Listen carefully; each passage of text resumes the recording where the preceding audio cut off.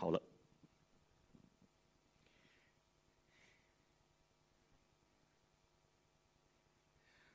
各位弟兄姐妹们，早上好！我非常的兴奋和感恩，因为今天能够回到教堂里面来，和大家一同的来敬拜神，这是神的恩典。我想，我们有生命气息，我们有健康身体，都要感谢主。而在过去8月23号，华文部举行实体主日崇拜的时候，我们发现，因着疫情的缘故，超过了半年，我们能够再一次的聚集。而这一次，从照片里我们也看到，我们坐的是有距离的，因为需要遵守这个的安全距离。但是我们的心是喜乐的，我们的心是兴奋的，因为能够一起的在主里面面对面，我们感恩。我们要谢谢主，因为即使在受苦，在这个的疫情里面有苦难，有人丧失了生命，有人丧失了工作，有人有经济的压力，有许多的人还有家庭的问题，但是神的恩典永远够我们用。神他爱你爱我。今天我们要从约珥书看到恩典的日子，恩典之日是神给我们的恩典的时期，是一段神特别给我们的祝福和怜悯。约珥书第2章13节下到14节上，这里很清楚地告诉我们，上帝爱你爱我。让我们带着感恩的心，我们来做一个的祷告。主啊，当你的话语打开的时候，愿神你的话深深的激动我们，更新我们，让我们带着感恩，知道我们有生命气息，我们能够认识你，我们有机会能够站在你的面前，坐在你的面前，能够来到你的面前，全然是你的恩典。主啊，让我们感谢赞美你的时候，看见自己的渺小和卑微，看见我们需要你，全然是你的爱吸引我们，托住我们，给我们在这里有平安。主啊，祝福以下的时间，让我们因为你圣灵的帮助，我们更深的认识你的心意，转换我们的眼光，定睛注目耶稣，知道你的恩典够用，因为这是你恩典的日子，要向我们说话，教导我们转向你，敬畏你，尊荣你。奉耶稣基督的名祷告，阿们。是的，因为我们的神有恩典，有怜悯，不轻易的发怒，并且有丰盛的慈爱，随时转意，不降灾祸。神是施慈爱的主。我们看见这是约珥书里面一个很重要的神的属性。约珥先知他的名字叫我是耶和华是神，所以约珥先知在神的感动之下，看见了虽然有苦难，有这个的灾害，有这个蝗虫的灾害，但是神是慈爱的。当时的灾害非常的严重，从来没有过的，他们非常的凄凉，因为绿油油的一片的农田，在蝗虫一来的时候，就完全的一刹那间就荒凉了。而我们图片里看到的是在非洲那里所发生的蝗虫的灾害，在最近的日子，我们看到神在世界的各地彰显出他的荣耀来。这灾害，这自然的灾害吗？其实神的作为里面，我们看见上帝要借着蝗虫警告当时约珥时代的人，也借着今天在重复历史不断重复的事，来提醒我们、警告我们，神在我们受苦的日子里面有恩典，仍然有恩典。在约珥书，我们看见了受苦的日子，也看到了恩典的日子，还要看到接下来还有复兴的日子，还有拯救的日子。但这神的日子，耶和华的日子究竟是怎么样呢？因为蝗虫这么的小，在我们的手掌上，但是却造成极大的破坏。而今天冠状疫情的缘故，我们也看到人是何等的软弱，人非常的需要神，需要转向神。看不见的病毒可以带来这么大的杀伤力，神要对我们说话，因为这是恩典的时代里面，我们要看到神有怜悯，有恩典。怜悯是什么呢？我们看到神没有照着我们该得的来对待我，神这是怜悯，因为我是该死的，但是上帝却没有照着我犯罪、我得罪神的那个的情况来惩罚我、来刑罚我，反而神有恩典，因为神把我不配得的赏赐给我，借着耶稣基督道成肉身，神拯救了你和我。只要相信，只要愿意谦卑的来到神的面前，承认自己无能，承认自己渺小，承认自己需要神，恩典就临到我们身上。这是恩典，神丰盛的恩典。在约珥书，我们看见神确实借着受苦提醒人，因为第2章第1节说，神给人的10日里面，神是要敬畏神。这里经文清楚的说，你们要在西安吹号，并在我的圣山上发出警讯，让国中所有的居民都站立。这是惧怕战惊，因为耶和华的日子快到，必然临近了。是的，当时吹号的一般是祭司，这些的吹号就是象征打战，象征敌人来了，这样的一个的警告，这样的一个的讯号，是要人警醒。而神给人 response time， 神给人回应的时间，这是神给人的恩典，因为我们还有时间，还有机会回转向神，这是恩典。但是神要我们敬畏他，因为耶和华的日子快到，必然临近了。是的，耶和华的日子是黑暗幽冥的日子，是密云漆黑的日子。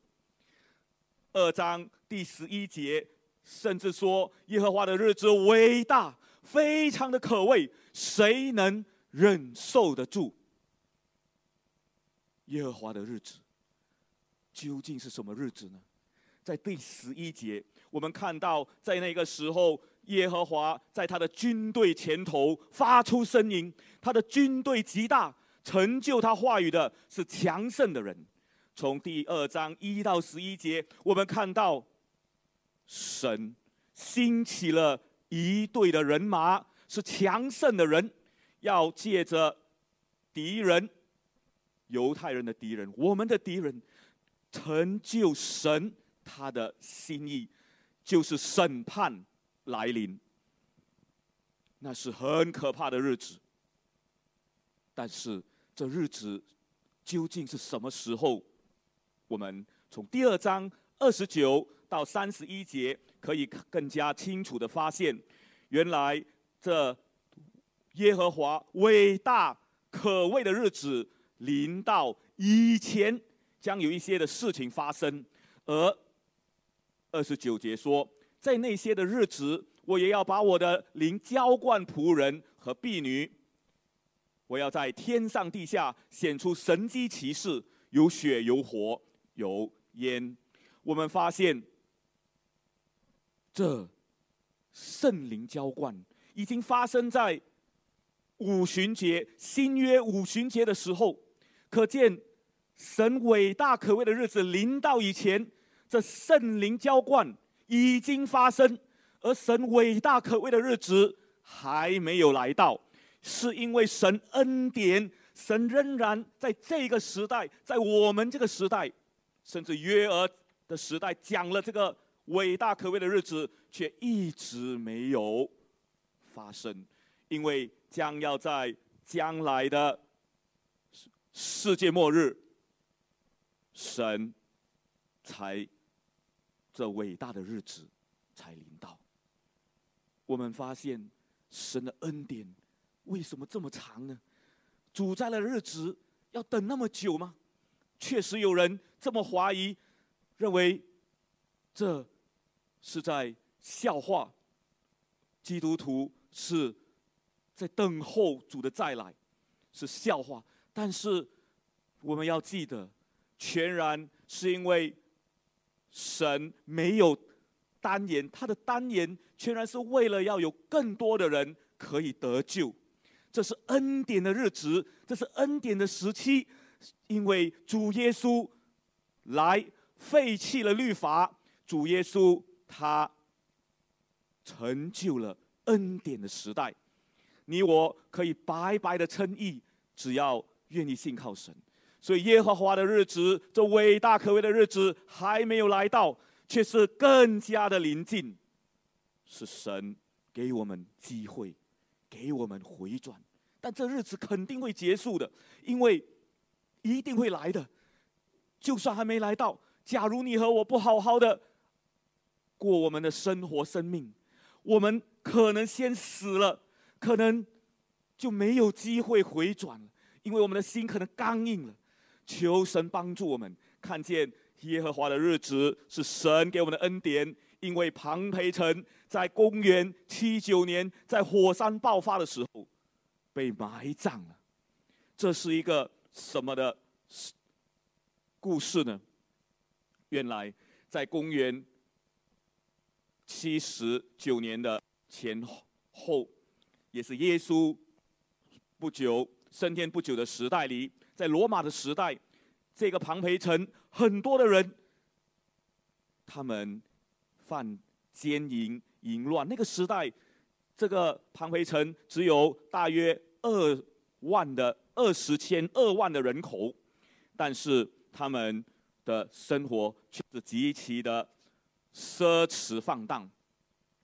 而神已经透过耶稣基督警告了当时的人，当时的人也有透过火山得到警告。为什么这么说呢？因为这座的城被埋葬，被火山埋葬以后，是好多年后才被发现挖掘出来。原来根据历史的考察，火山爆发大约持续了2天，在第一次的爆发里面，大约有18个小时，人是可以透过火山的这个爆发，将要爆发得到警告的。难道没有听过俄摩拉、索多玛的事吗？难道没有从历史中得到教训吗？当时这个维苏维火山突然的苏醒，这些的火山前有征兆，火山的碎石从天而降，好像下雨一样。这18个小时里，有些的居民，他们很警醒的利用这火山的警告的时期，还没有完全爆发的时候，赶紧离开了庞培城。2万的人口走了大约90%，其他剩下的竟然继续的留在城里宴乐。为什么呢？因为从他们死的状况，这是后来挖掘出来，这些的人没有警惕、不理会预警的人，他们遭火山灰大概6米深的埋在土灰之下，直到1700年后才被陆陆续续被发现。从他们的尸体的这些的状况，穿金戴银，他们死状的凄惨，可以看到没有听神警告的人，后果不堪设想。因为神的恩典会结束的，总会过去的。不理会神预先警告的人，当时被火山吞没了。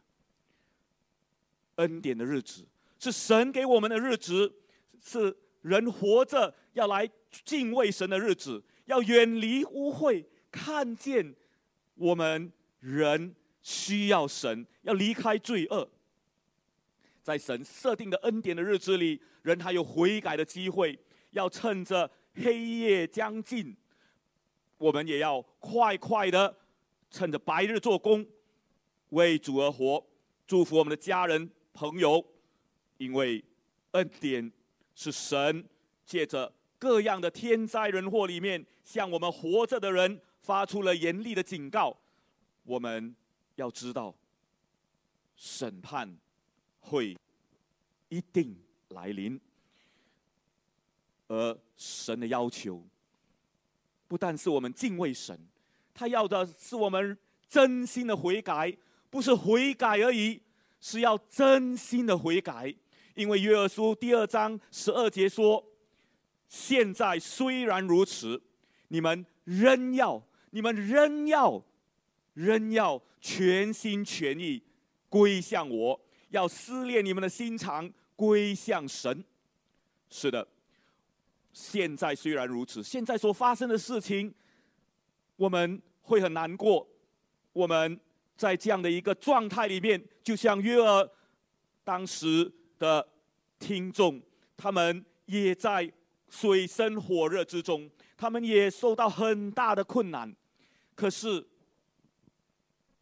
现在虽然如此，仍要全心全意的归向神。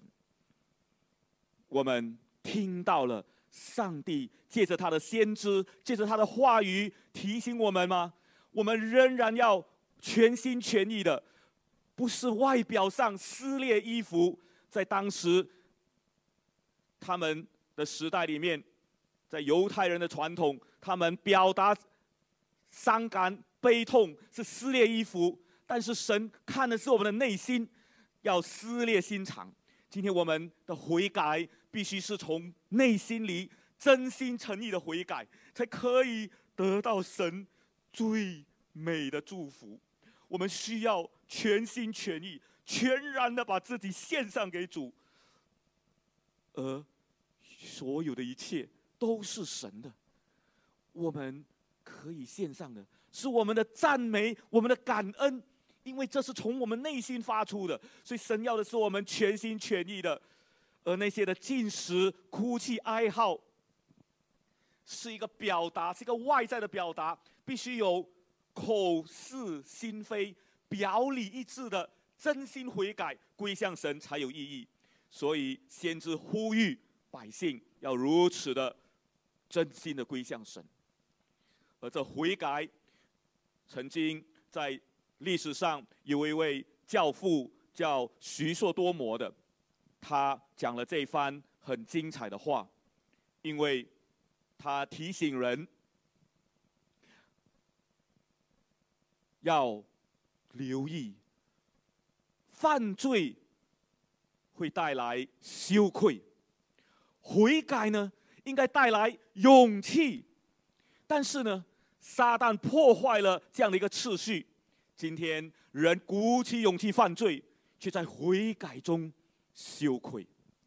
我们要看到，悔改不是自怨自哀，非常的绝望的，一直在捶心肝难过，看到人的败坏而已。要看到上帝，要从悔改中看到上帝，看到神的恩典，看到神的美善，神的怜悯。我们要看到神如此的爱我们，就在悔改中找回了勇气，是神给你的，是神给你的勇气。我们要看到神如此的爱我们，因为神没有放弃任何的一个人。当年的圣奥古斯丁，他是一个很成功的人士，他在30岁以前就已经成为大学的教授。当时他是非常有名的一个教授，但是他的生活何等的败坏。他还没有认识神的时候，他是属于摩尼教的一个教徒，他的生活荒唐。他没有结婚之前就有了一个情妇，这个的情妇和他在一起，他们有了一个孩子。他的妈妈非常的心痛，妈妈是基督徒，为儿子祷告了30年，祷告一直不断的祷告，直到奥古斯丁去到了罗马，去到了教堂，在安博罗修，当时很出名的一个主教，听到了讲道，听到了神的话语，他稍微有了一些的思考。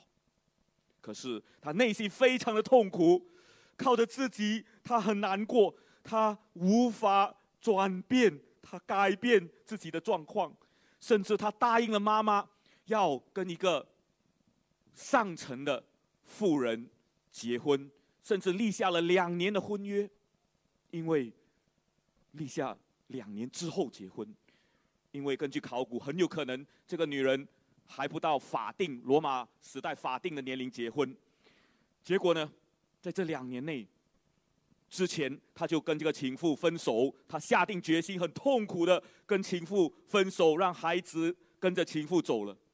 他要重新再来生活，可是在这等候的2年结婚以后的阶段里面，奥古斯丁不能控制自己的肉欲私欲，竟然又犯罪，又跟一个女人上床。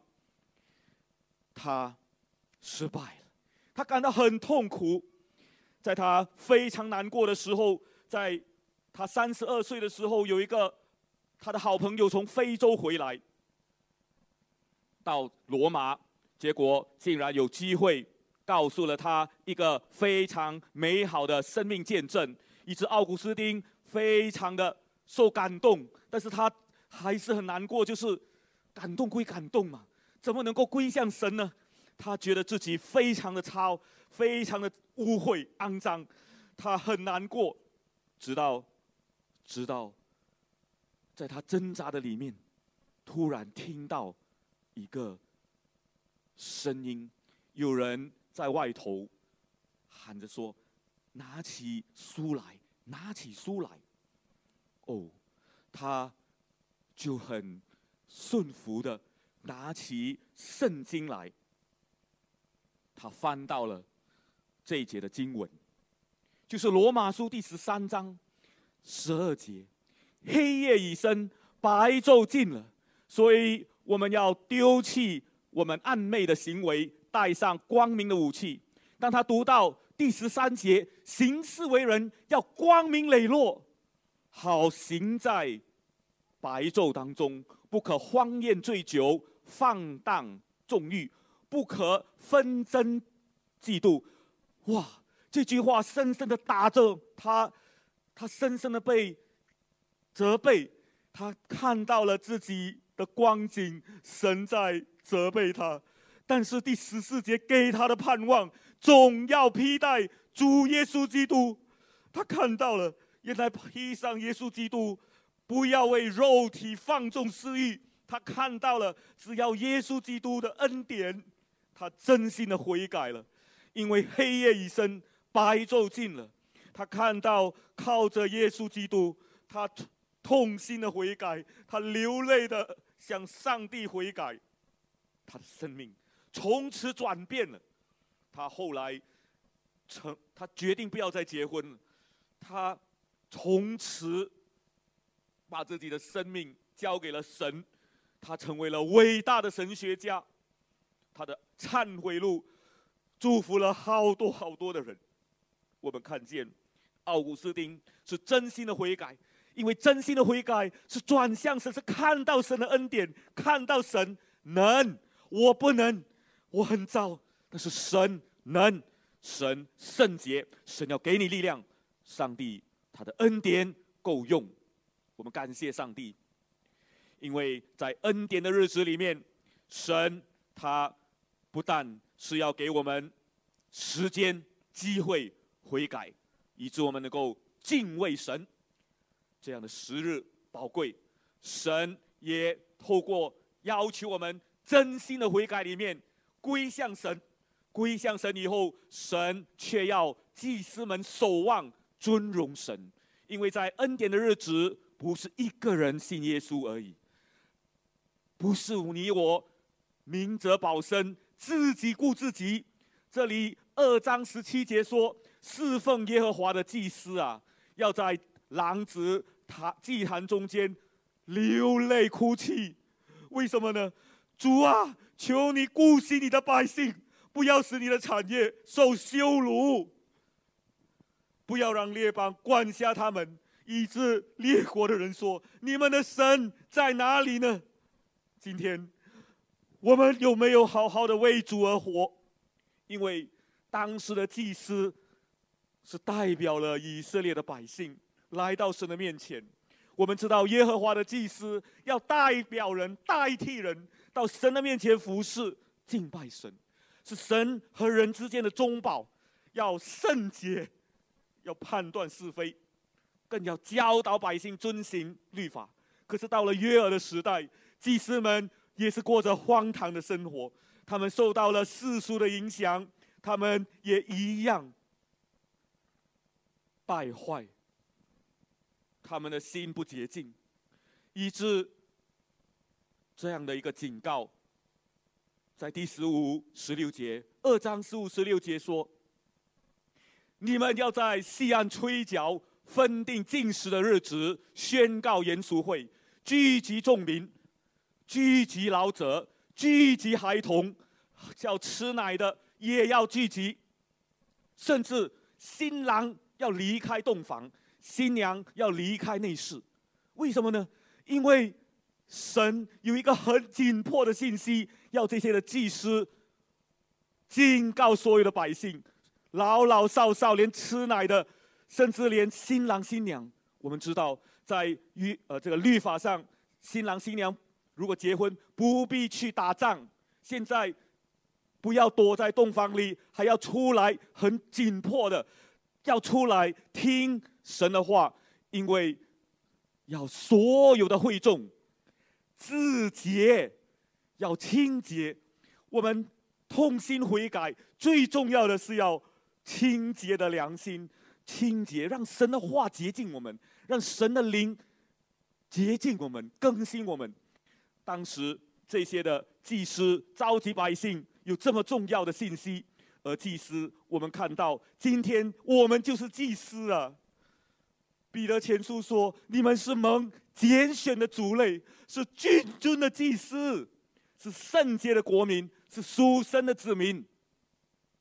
有一个重要的身份的目的，就是要宣扬那召你们出黑暗入光明、奇妙光明的美德。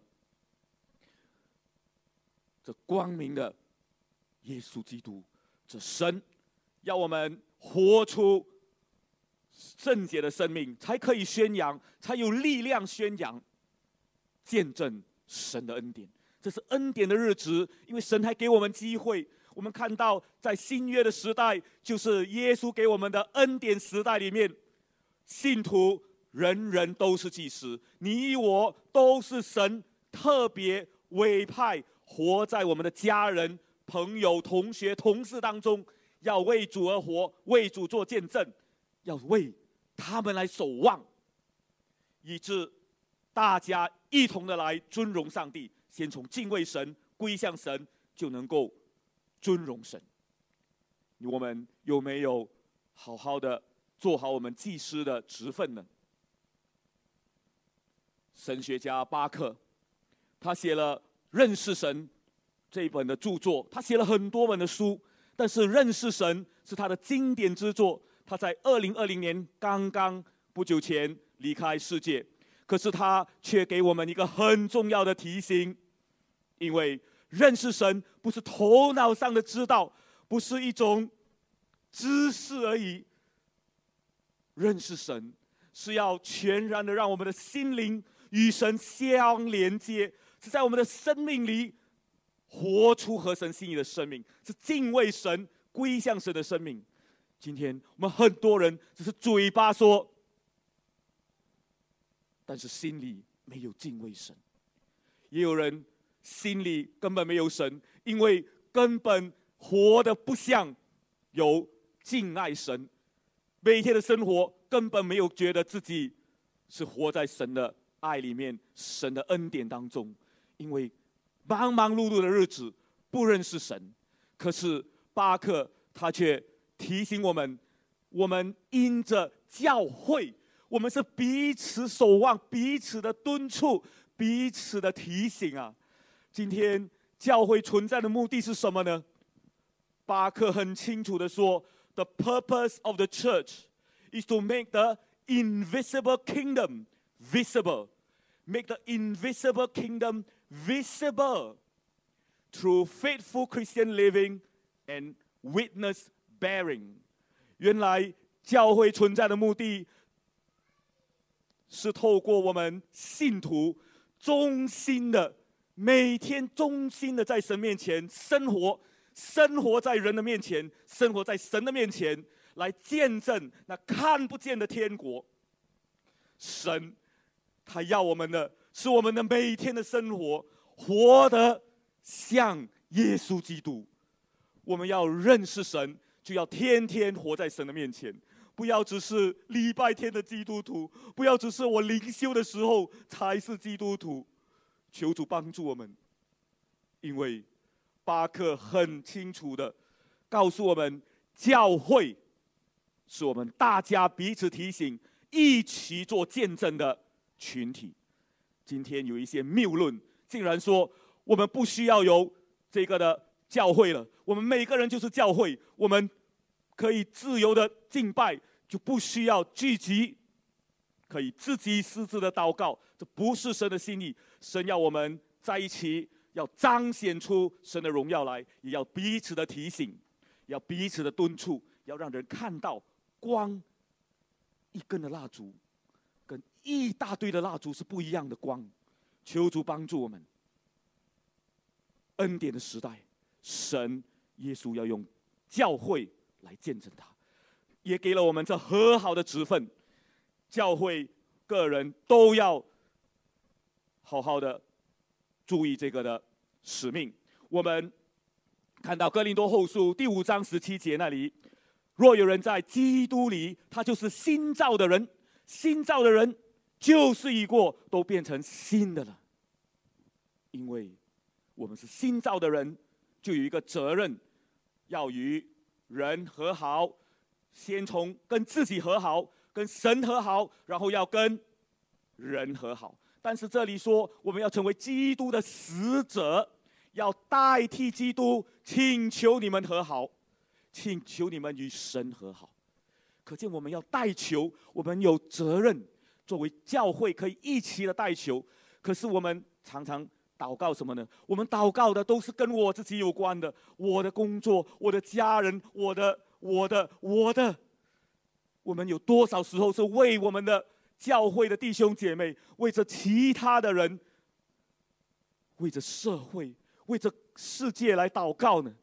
赦免我们，我也是需要被提醒，我们都需要代求，看见神的心意。这个是祭司要我们作为祭司彼此守望的心意，是代求，不要只顾自己的事。在最近有一个女孩子，她是基督徒，但是当她要去国外读书的时候，她就去做身体检查。其实当时她的耳朵里面有水，耳朵塞住了。她这样的状况去看医生，也是为了要去读书。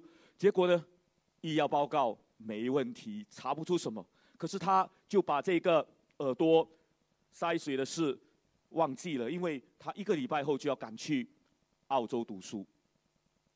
读书的那一年，虽然出现了一些状况，他的耳朵不舒服，还有头痛，下巴也会疼痛，但是他因为工作，因为他读书忙碌，他就把这些忙碌的日子里，就把这些的征兆就给他放在一边，直到他回来马来西亚回国的时候，才发现自己患上了鼻咽癌第4期的初期。哇，这真是晴天霹雳！因为有这恩典的时间里面，他没有去留意这个的症状，没有去做健康的医疗照顾身体，反而忙碌着过着要完成学业的这样的一个生活。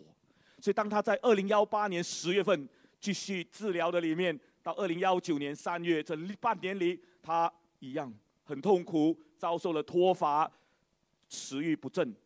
可是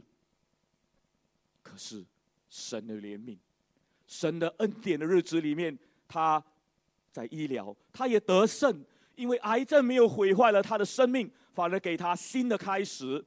这个的姐妹，她在2016年我们看到的照片里面，跟最近9月份当她做见证拍的照片，还有她丈夫陪伴在侧，我们看见她在恩典的日子，因着癌症，她学会了要珍惜家人，要珍惜身边的家人，要爱惜时间，更要爱惜生命，因为生命只有一次。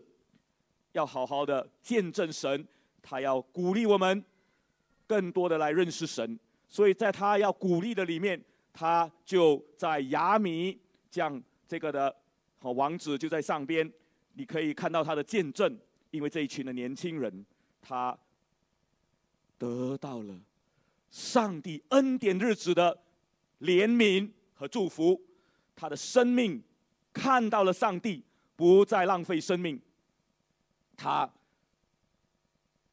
找到了人生的意义，不要只顾自己，因为当他生病的时候，多少的人关心他，家人陪伴在侧，很多弟兄姐妹为他祷告。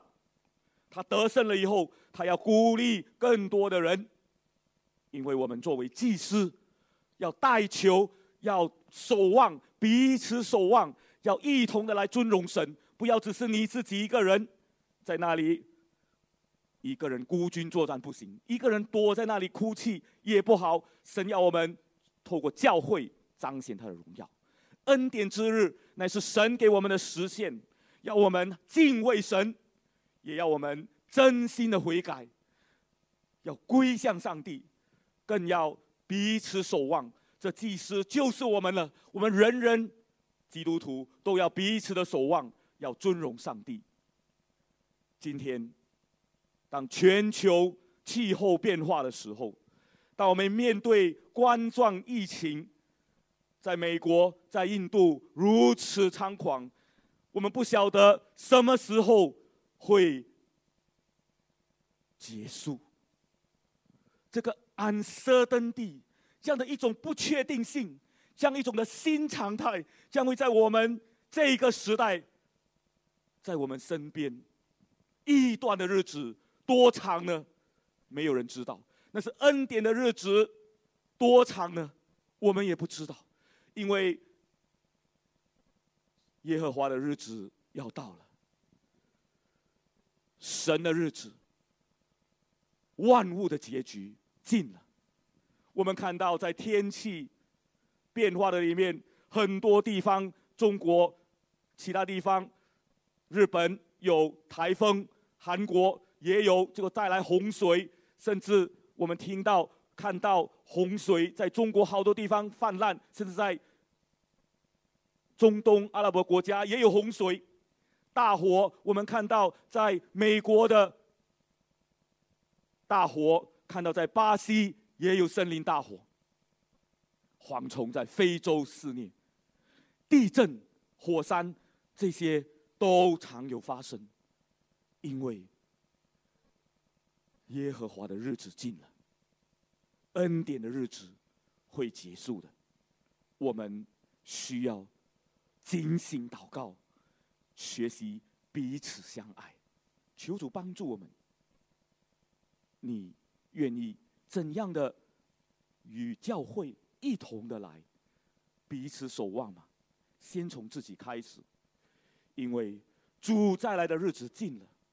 你愿意怎么样的敬畏神呢？愿意怎么样的亲近神，放下自己的骄傲，脱去自己的自卑？有什么内心的黑暗需要转向上帝的吗？上帝要的是真心的悔改。你愿意怎么样的彼此的守望？是为着别人来代求吗？不要只为自己求，也要顾别人的事。今天我们有一群很可爱的弟兄姐妹在后台帮助我们，有这个现场的直播，所以我们才有这样的一个的恩典。我们要看到我们有弟兄姐妹，神为我们预备的，彼此守望，彼此祝福。让我们一起的祷告。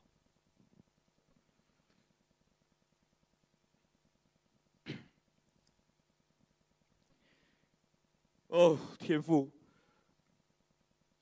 谢谢你拯救了我们，谢谢你拣选了我们，谢谢你让我们能够认识你，因为这是恩典的时代，这是恩典的时期，我们还有生命气息，我们还有一口气，我们能够认识你，我们能够敬拜你，我们有健康，我们有平安。主啊，叫我们回转向你，除去我们内心的黑暗，把我们的重担也拿去。我们不要只看到地上人间这些的苦难悲哀，要定睛仰望我们的主。神啊，谢谢你，因为一切所有的一切都是属于你的。这地上所有的一切，海、陆、空，地上所有的动物、飞鸟、走兽、鱼等等，都是你的。主啊，你只要我们从内心里发出赞美，发出感谢，用感谢发出，用嘴巴、嘴唇赞美你的果子，才是那真正你要的感恩的祭，是你所悦纳的。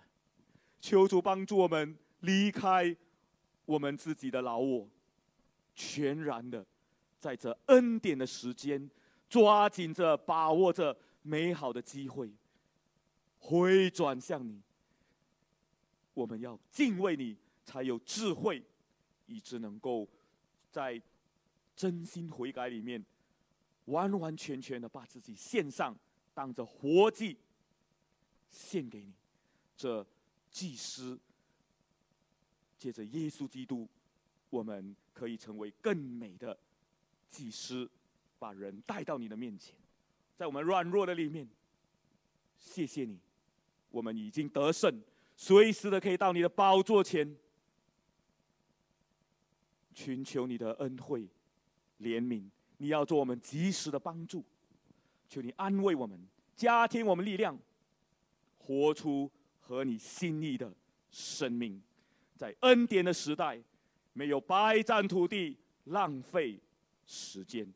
谢谢主，奉主耶稣基督宝贵的名，阿们。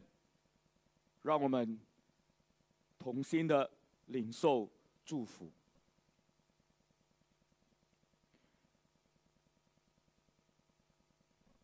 愿主耶稣基督的恩惠，在这恩典的时代，丰丰富富的加添祝福各位。愿天父上帝的慈爱、怜悯，丰丰富富的临到我们。愿圣灵的感动和交通接近我们，加添我们力量，以致我们活出合神心意的生命。奉主耶稣基督天父、圣灵、圣父、圣子、圣灵的名，阿们。谢谢大家。